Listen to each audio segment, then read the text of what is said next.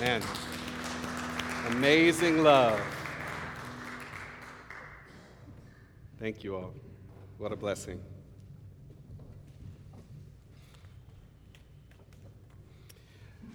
Please join with me in prayer. Amazing God, amazing love, and oh, amazing grace. Divine Spirit, be with me now, be with us now. Weave my hand to the gospel plow and tie my tongue to truth. Let us hear from you, the still speaking God, in our midst. This we pray in the name of Jesus Christ. Amen. So, we have another scripture this week. Last week we were looking at John and we got to hear that story of Doubting Thomas.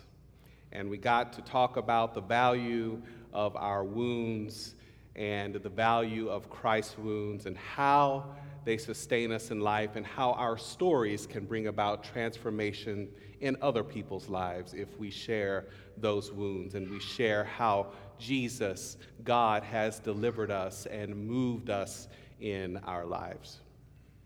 Similar scripture this week coming from Luke. And I like the Gospels because each one of the Gospel writers kind of tell the story in a little different way.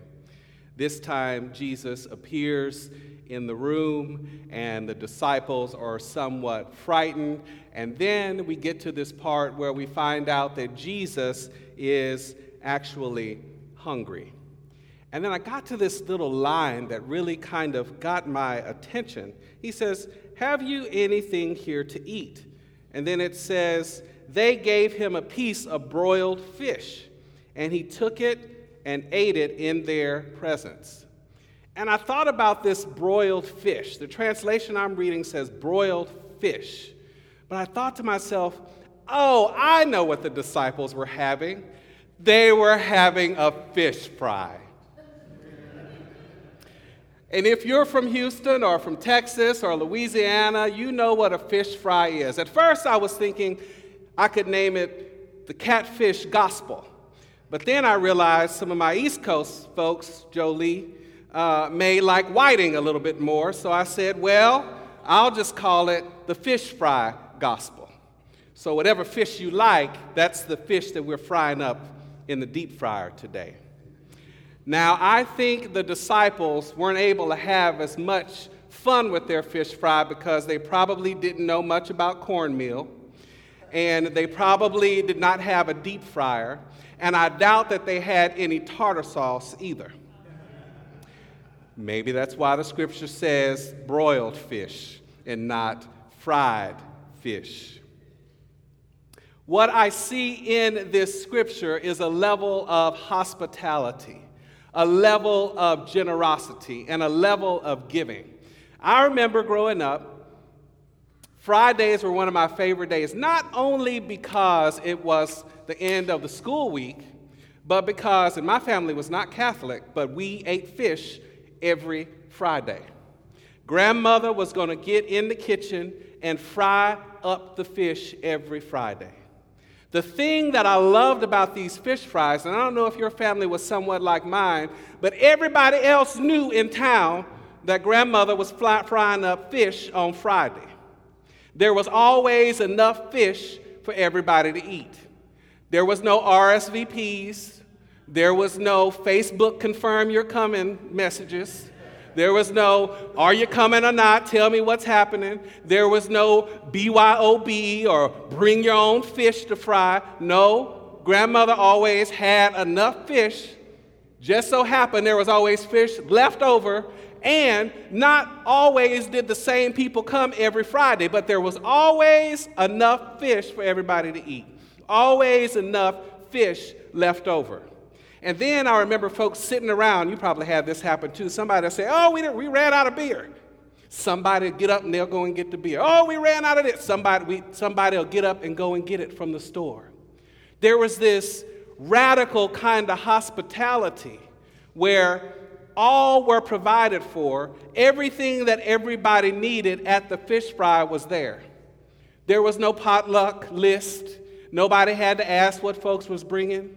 When we got together for the fish fry, all that we needed to eat, all the fun we wanted to have, all the sets of dominoes that needed to be there were there for enough people to have 4 and 5 and 6 games. There were enough cards for people to play spades. There was enough Bobby Blue Bland records for me to play as they were all sitting there. There was enough B.B. King. There was enough jazz. There was enough Luther Vandross before he got the good curl. All of that stuff was readily available for us to have a good old time. We didn't have to plan for it. It was radical, what I call radical hospitality, where anybody who was hungry, anybody who was in need in that moment was able to get exactly what they needed. And I remember when Marcus and I first got together, there were some rough times for us, and we would plan our budget around the fact that for Friday, we can run out of money on Thursday. Friday, we knew we were going to eat, and we knew we were going to have a good time at my grandmother's house. For at least 2 years, I didn't have to worry about what I was going to eat on a Friday, because what was needed was provided. And I bet there were a lot of other people who gathered at my grandmother's house who were hungry as well too, who were in need as well too.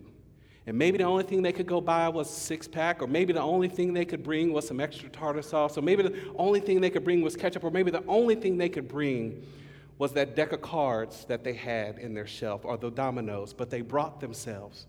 All was provided, not planned, just automatically provided. Radical hospitality. It is this Jesus that comes to depend on this radical hospitality. Even though they are frightened, Jesus asked for the fish, and they still provide it. Now get this. Last week we talked about the wounds of Jesus, that this resurrected Christ, all this power that brought Jesus up out of the grave, but yet these markings, these wounds were still left. This week, we catch up with Jesus, and he says, see my wounds again, see my hands, see my feet. Oh, and by the way, this time I am hungry. Do you have anything to eat? The resurrected Christ, the child of God, out of the grave, is hungry, wanting something to eat. How are we to experience this resurrected Christ? This is the same Jesus that stood on that hill and fed 5,000 people. This is the same Jesus who sat around the table at the Last Supper and washed the feet of the disciples and fed the disciples. And this week, on the other side of the cross, after being resurrected from the dead, this Jesus says, I am hungry. Do you have anything to eat? Before the cross, Jesus, as though it seems in what we have read, could do it all, could provide for it all, could give his all, could heal all, could feed all. But now this Jesus on the other side of the cross is dependent upon us. This Jesus on the other side of the cross cannot even eat unless we feed him. This Jesus on the other side of the cross cannot even take care of his own wounds unless we take care of them. This Jesus on the other side of the cross, on the other side of resurrection, shows up saying, I am in need. It is this same Jesus that we met on the road healing and supplying people and taking care of people. It is the same Jesus on the other side of the cross that needs us. Jolie read from 1 John, Beloved, we are God's children now. What we will be has not yet been revealed. What we do know is this: when he is revealed, when Spirit is revealed, when we will be like him, for we will see him as he is. And all who have this hope in him purify themselves. We will see him as he is. We will be like him. In other words, sometimes you are going to have to host the fish fry. Some other times, you are going to be dependent on somebody else's generosity so you can eat on that Friday. Other times, you are going to be the guest at the fish fry, and sometimes you are going to provide the fish fry. If Scripture is true, which I believe it is, and we will be like him, then that means before the cross, sometimes we're able to do everything that we need to do to take care of other people. But sometimes after we go through a cross-like experience, after we go through the grave and we still survive and say I'm alive, we may have to show up and say, look, here are my wounds, and guess what? I am hungry. Can you provide something for me? So if we are to follow Jesus, then that means sometimes we'll be the healer and sometimes we'll need to be healed. If we are to follow Jesus, that means that sometimes we'll be the provider and sometimes we will need to provide. On the other side of this cross, if we are to be like him, then we will see that sometimes we are demanding and calling for justice and saying this is not right and saying it is wrong. And other times we will have to say we need some justice, and so we will bring about the justice that is needed. And other times we will be the one who provide the love. And then sometimes we will have to reach out and say, I just need to be loved. You cannot follow just the Jesus before the cross. We can't just follow the Jesus right after the cross, because that's the part we always like. Everybody wants to skip Good Friday. Everybody wants to skip the fact that he flipped those tables over in the temple. Everybody wants to get to the good part where he got up. Yay! No. There was something before the cross, and there was something that happened after the cross. And what happened after the cross is that Jesus becomes the one that is in need. We might want to take a moment to say, where is Jesus showing up right now and scaring us and frightening us? Where is Jesus showing up right now where the Spirit is moving us to provide for Jesus and to provide for someone? Oh, you've heard it said, I saw Jesus in the face of the hungry child. I saw Jesus in the face of the homeless man in the street. Those are not just sweet sayings. There Jesus is waiting on us to provide for Jesus. The friend who is in need of prayer. We just lost somebody in the marriage club this week who is in need of support and care. Where is Jesus showing up right now in our lives where we can provide some hope and some caring? It's all right to say amen and clap. Thank you. So, here comes the ask. That wasn't two S's, that was an A-S-K. Here comes the ask.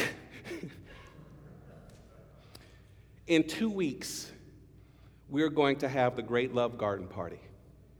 That party launches our Three Great Love ministry, where we are seeking to bring about a just and better world. We can't save the whole world.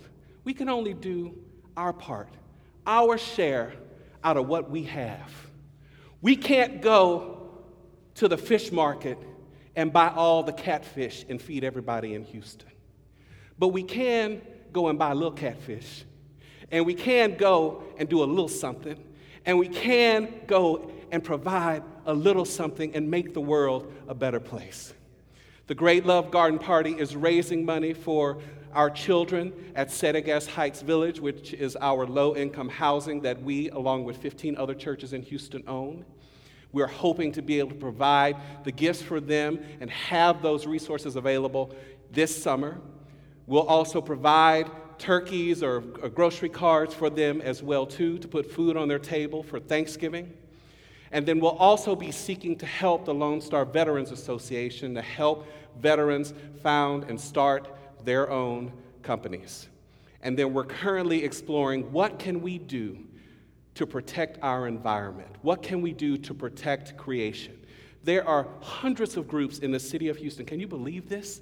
In the oil and gas city, in the city where we're like, ooh, that pollution smells good, smells like money. Yes, in this city, we have organizations that are seeking to make the environment better for all of us. That is what this Great Love Garden Party is about. It is about us coming together with what little few resources we have and trying to make the best difference in someone else's life. The other part that it's about is honoring Pat Walker. I call her Mama Pat right here,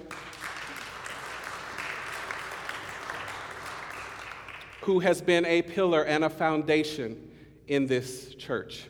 I cannot